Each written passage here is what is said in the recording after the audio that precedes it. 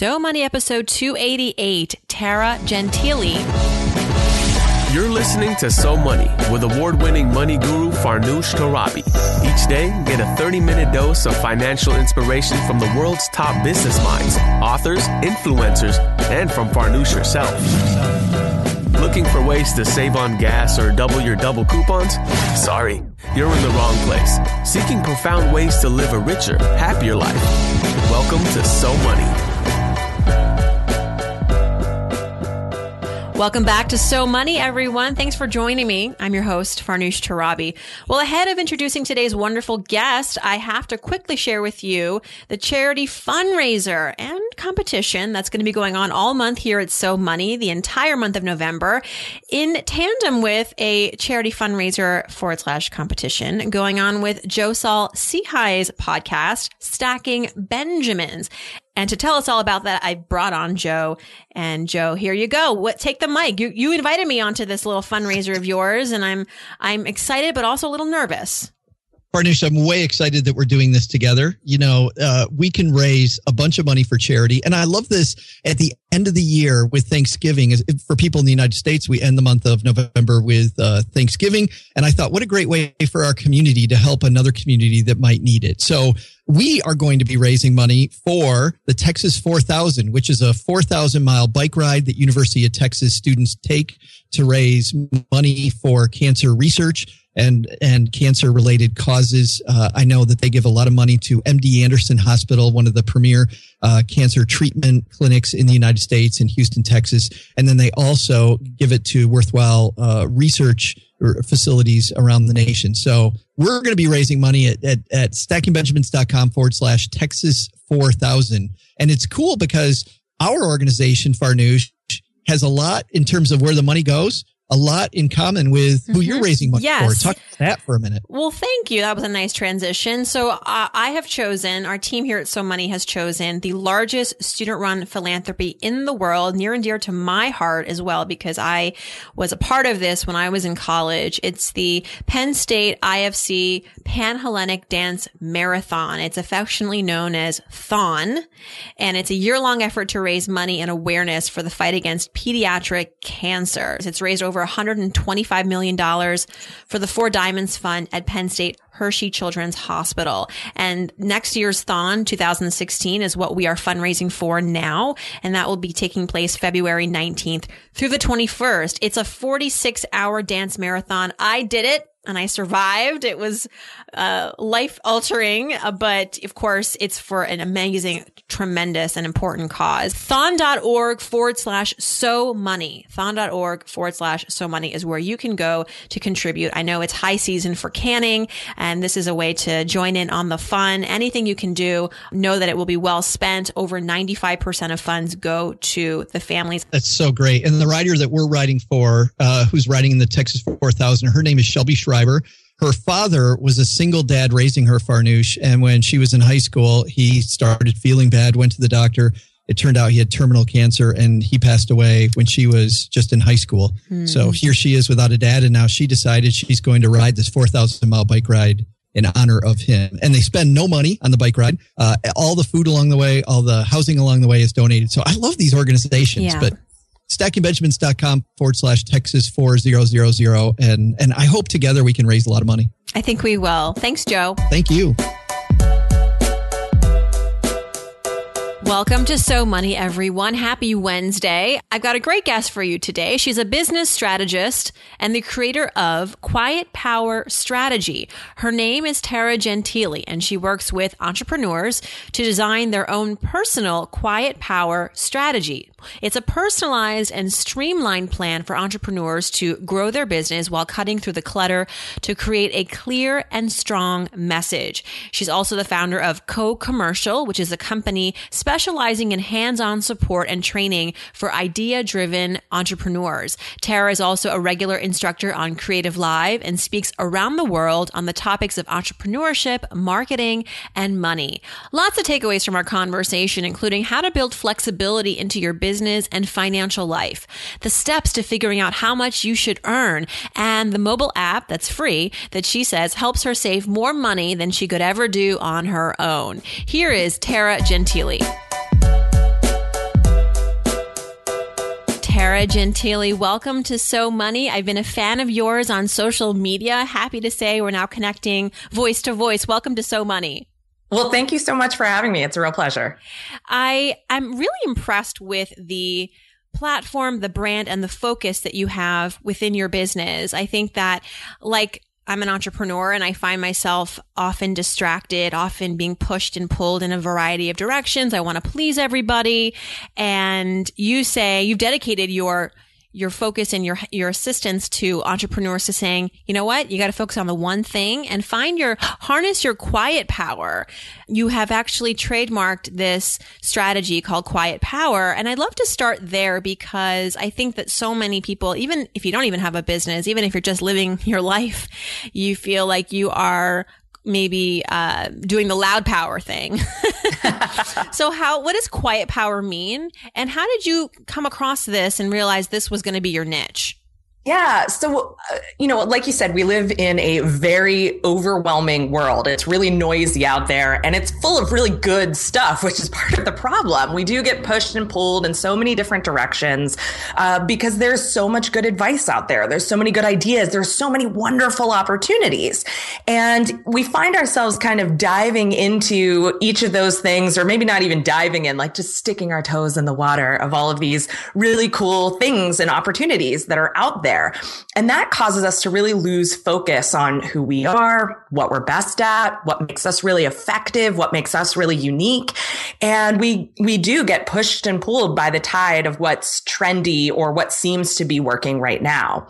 But what I noticed in working with entrepreneurs over the last 7 years is that the people that are really, really succeeding are not getting pushed and pulled by all of the trends and tactics that are out there, and instead are really focusing on what they do best. And so to me, quiet power strategy is all about focusing on what makes you most effective and what makes you most compelling and what makes you most unique, and using that to guide all of your actions, the complete strategy for your business, so that you're not at the whim of all of the, information and opportunities that are out there, but instead you are really focused on what's going to work for you. And I think we give a lot of lip service to building a business that works for you, doing things your way.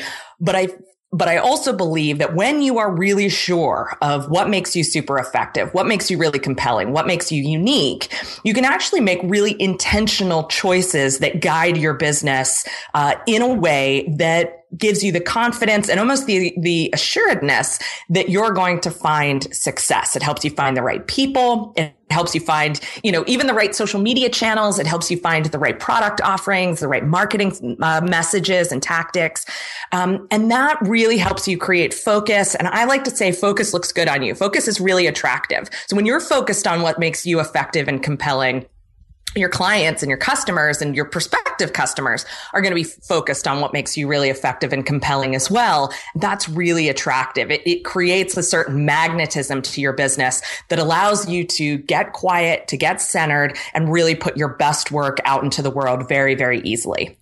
I agree. And that way you're also more memorable. If you're the jack of all trades and someone is looking to hire someone with one of your trades, they might want to go to someone who just does that. There's a risk, though, to just focusing on the one thing sometimes, in that you, at least psychologically, you feel as though you're giving up a lot. And there is, I think I can speak personally, a little bit of trepidation as far as missing out. Everyone's telling you to get on Periscope. And the next thing is Blab. I'm like, I have put my foot down. I'm like, I can't become the social media queen. I'm not on Pinterest. I am, but I'm not. But at the same time, there's a voice in my head that's going, but you're missing out, and you're missing out on potentially reaching a whole new audience. So how do you reconcile that with yourself? Yeah, I like to say that quiet power strategy helps you make bold choices. And I think one of the boldest choices you can make right now is to not do whatever the hot new thing is. And Periscope is actually the example that I've been using most lately. I tell my clients, oh, okay, you want to go on Periscope? Why? Just tell me why. Give me one good reason that it's not the hot new thing, or that you're afraid of missing out. And if you can come up with a really good reason, if it really plays to your strengths, if it really plays to what makes you unique, then by all means, go for it and give it your all and really get the most out of it that you possibly can. But if you can't come up with a good why for why you would be chasing that particular channel at this point, then it's not a good choice for you. And so you have an opportunity to say, nope, I'm going to focus on what's working, or I'm going to focus on figuring out what's going to work. And I think that's really empowering. I totally get that, fear of missing out thing. But I think the thing that we should most afraid of is missing out on success. And I think, continuing to chase all these different things keeps us further and further away from success. So if you're going to be afraid of something, be afraid of missing out on success and really focus in on why any particular tactic or formula is the right one for you. And if you don't have an answer for that, then take a step back and look for whatever that channel, whatever that tactic, whatever that formula is, that you do have a really good answer for why you should be pursuing it. How did you arrive at your quiet power, Tara? How did you arrive to say, okay, this is what I'm going to focus on as far as my business? What was your journey? Oh man, well, my journey is long and winding, but for my business journey, a lot of it has been experimentation and figuring out where I am most effective. And over time, it really kind of occurred to me that where I'm most effective is helping people see themselves and see their customers from a new perspective. And I think largely that's another thing, that Quiet Power Strategy offers you, is seeing yourself from a different perspective, kind of inviting yourself to see how other people value you, why other people find you or your brand or your business really attractive. And so I've done a lot of just kind of experimenting with that, trying this thing, trying that thing, because you don't know in the beginning. There are things in your experience that you can draw on, whether it's, a really productive conversation you had persuading someone to your side, or how you've best met people in the past, connected with people in the past. Those kind of things can inform what direction you choose, but until you really start experimenting with things, you don't know.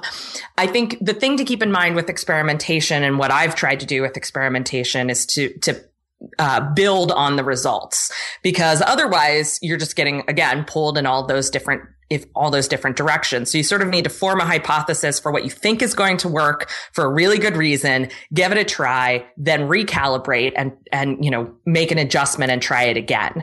Really kind of approaching your business almost with the scientific method.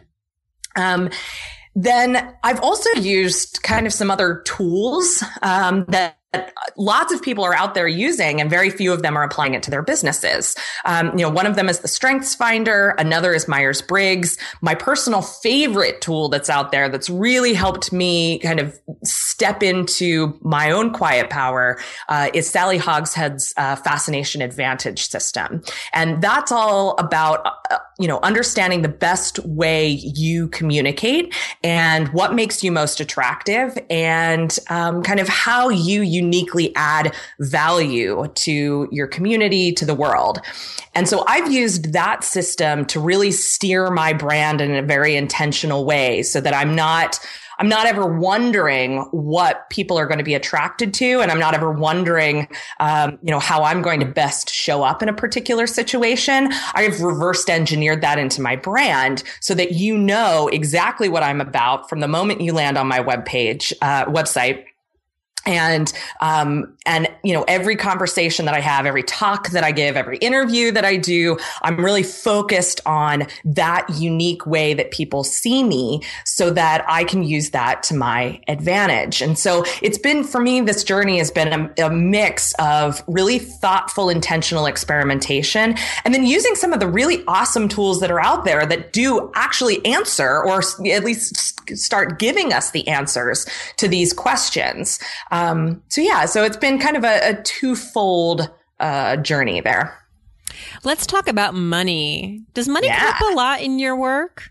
Oh, money comes up all the time. People have a very, very difficult time pricing their work and, thinking about what revenue goals they should set, thinking about profit. And so I talk about money all the time, and I love talking about money. I noticed on your site you have I guess it's a ebook on how to earn your worth. Do you find that female entrepreneurs sometimes underestimate their value and their worth? I actually read a Harvard study that showed that female entrepreneurs pay themselves less than male entrepreneurs.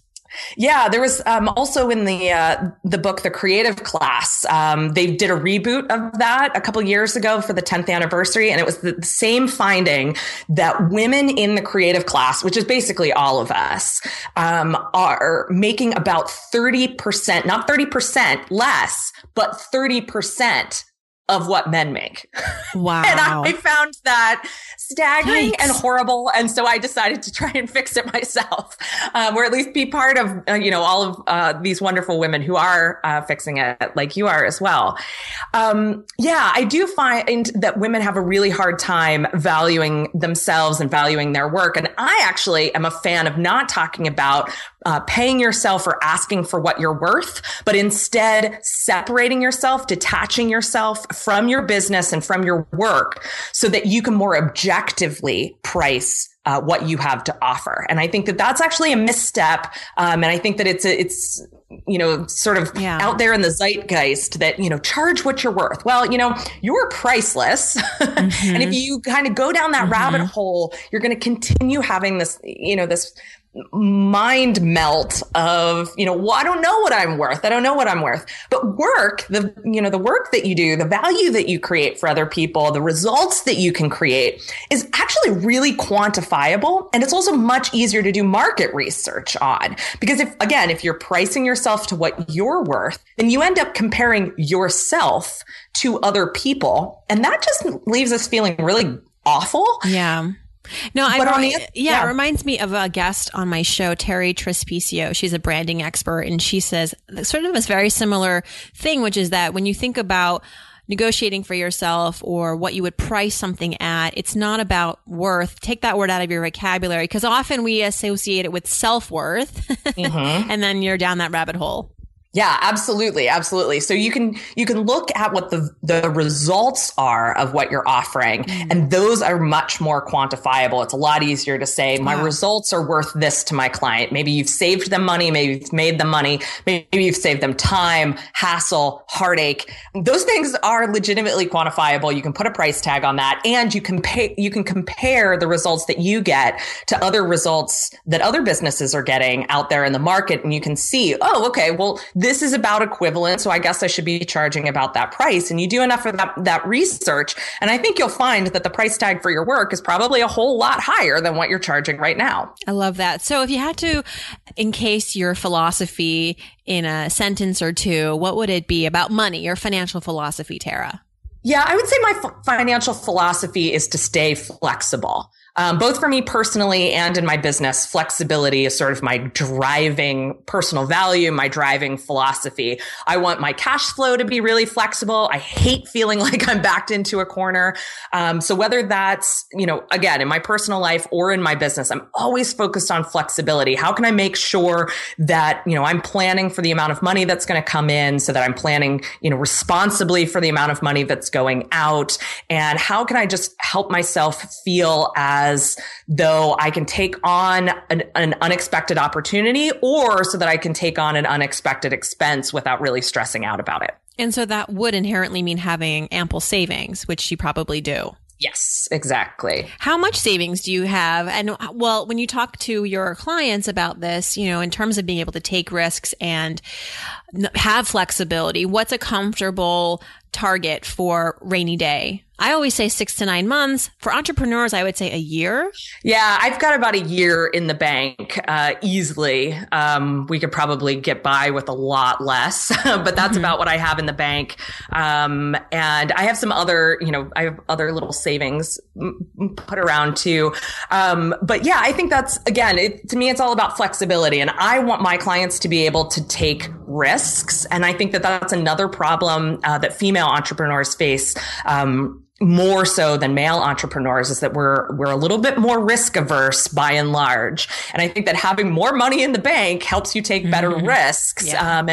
And that has been really huge for me. Being able to make big leaps ahead in my business. It's all been about the flexibility to take risks. So yeah, I have about a year's worth in the bank, and that makes me really happy to say, actually. That's really excellent. I remember getting laid off in 2009, and because I had about a year's savings, and it could probably have gone, I could have stretched it further, but comfortably a year, I was encouraged not to go back to try to find a 9-to-5 job. I thought, you know what, let me just sit on this and think about my future and try new things. And I don't know if I could have done that without the flexibility of having money in the bank.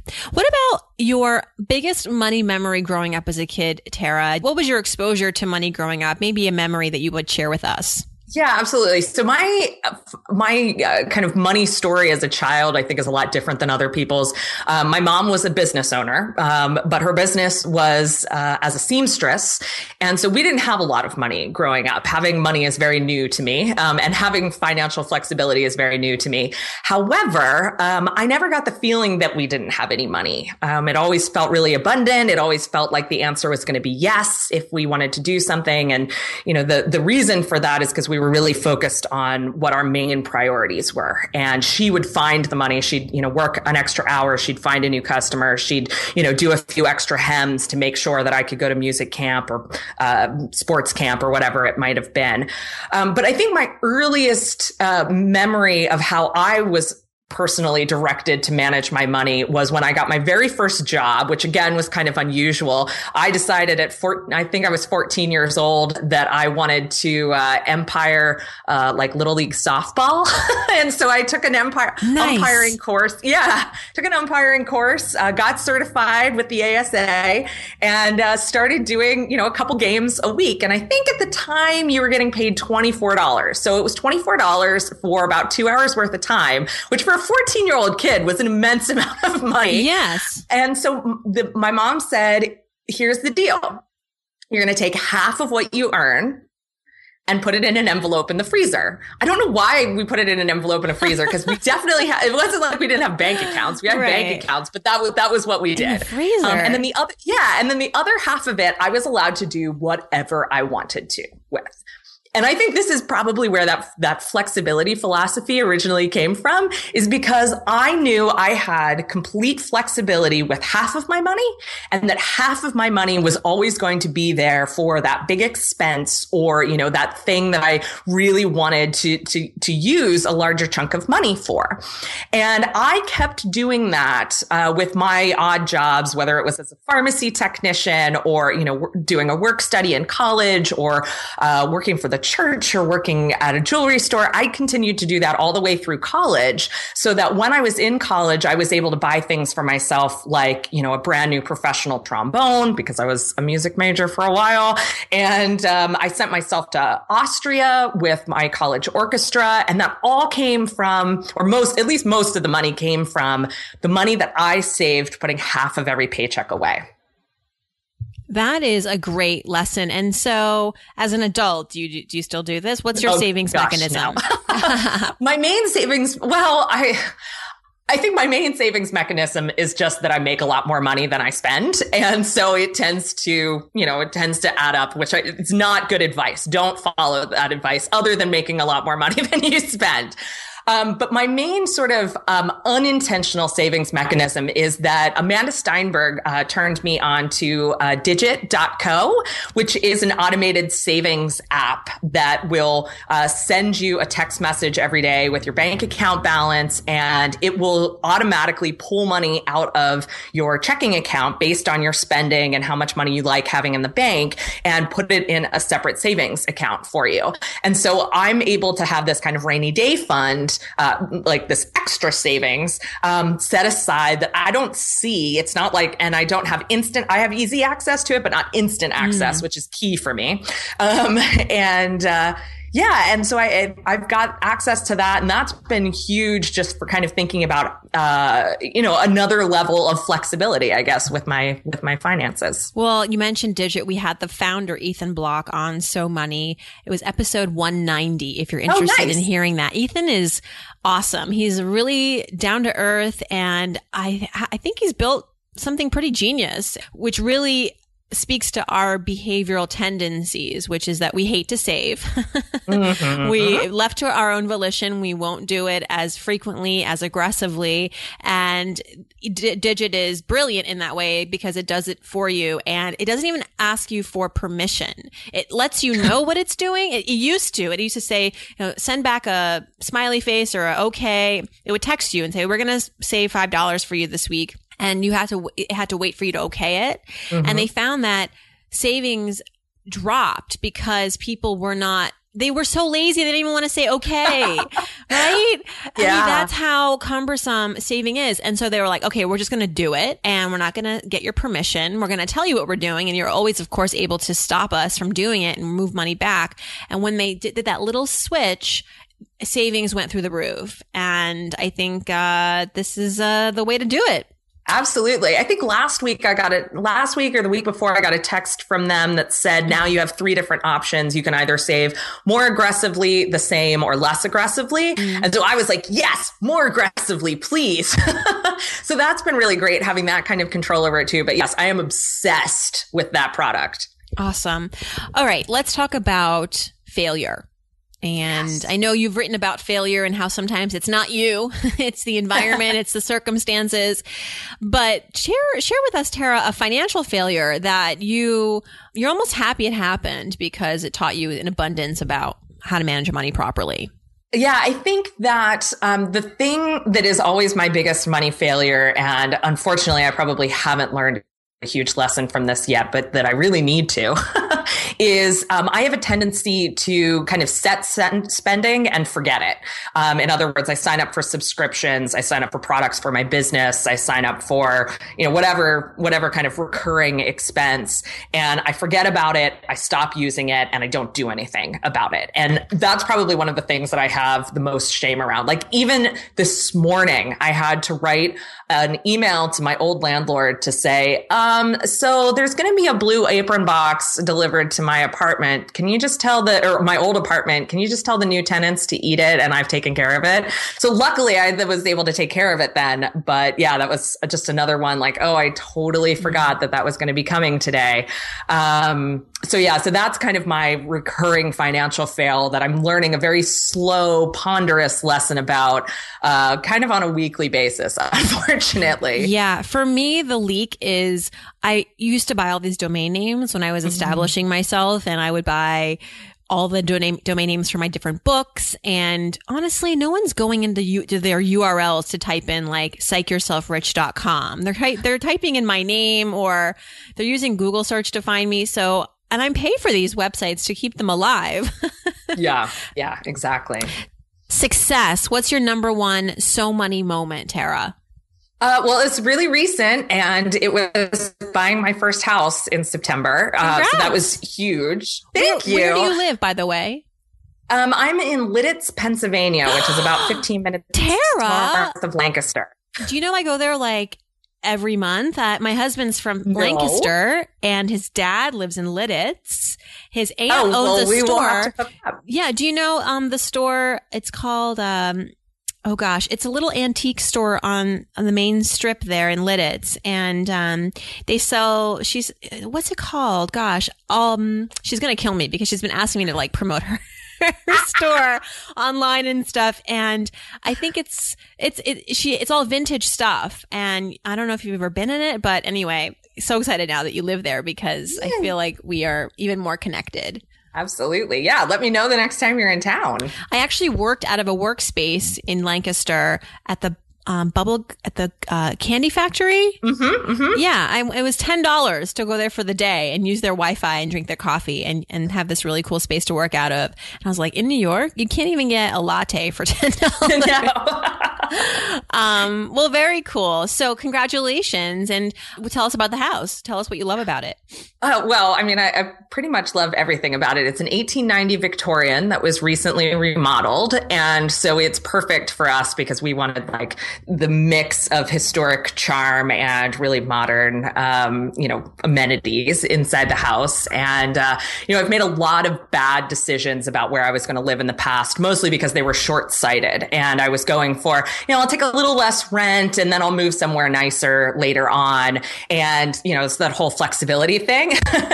And that only ended up in me being, maybe moderately happy in where I was living for a little while, but then very, very quickly growing out of it. And, one of the most stressful things in life is moving. And so I was finding myself moving constantly. And so when my partner and I decided to move back to Pennsylvania from the Oregon coast, we decided we are going to get someplace that we love. And we were prepared to go from Airbnb to Airbnb until we found someplace that we loved, that we wanted to invest in or that we wanted to pay, a much higher monthly rent for.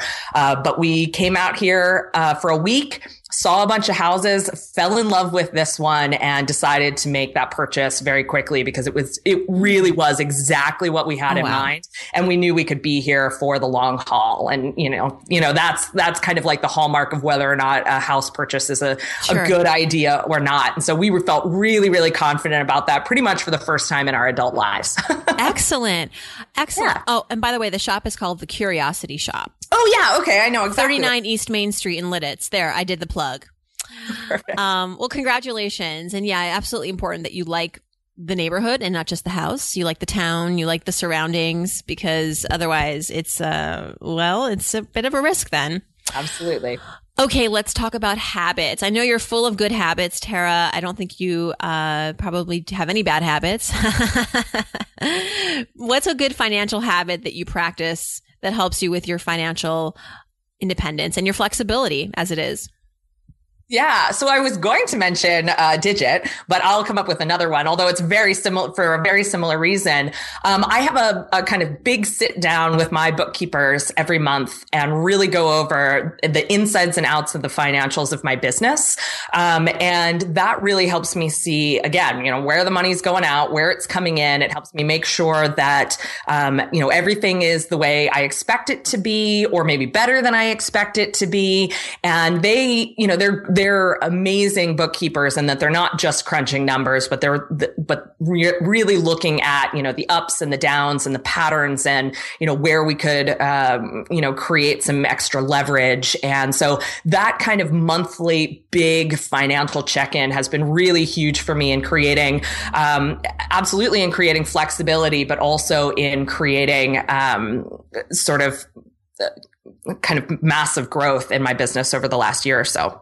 What is one bit of advice that you've learned or that you would teach someone who wants to keep a distance between their spending on the business and spending in personal life? How do you compartmentalize and so that you're not dipping into the cookie jar? Yeah, this lesson took me a very, very long time to learn. And I think that I'm still learning it.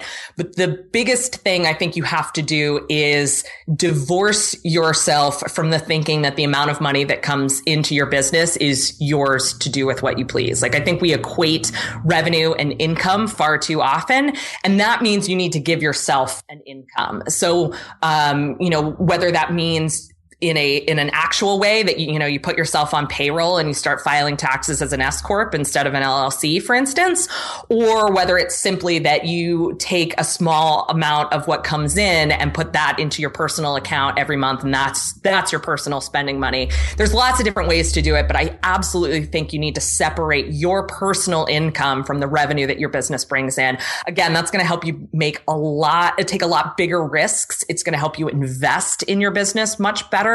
And that's just going to lead to more growth later on, which then is going to allow you to increase your own income at the same time. Yeah. And you can plan because roughly what's coming in, even though you probably have more money set aside, but at least it's giving you some sort of consistent way to plan ahead and just be better at measuring risk.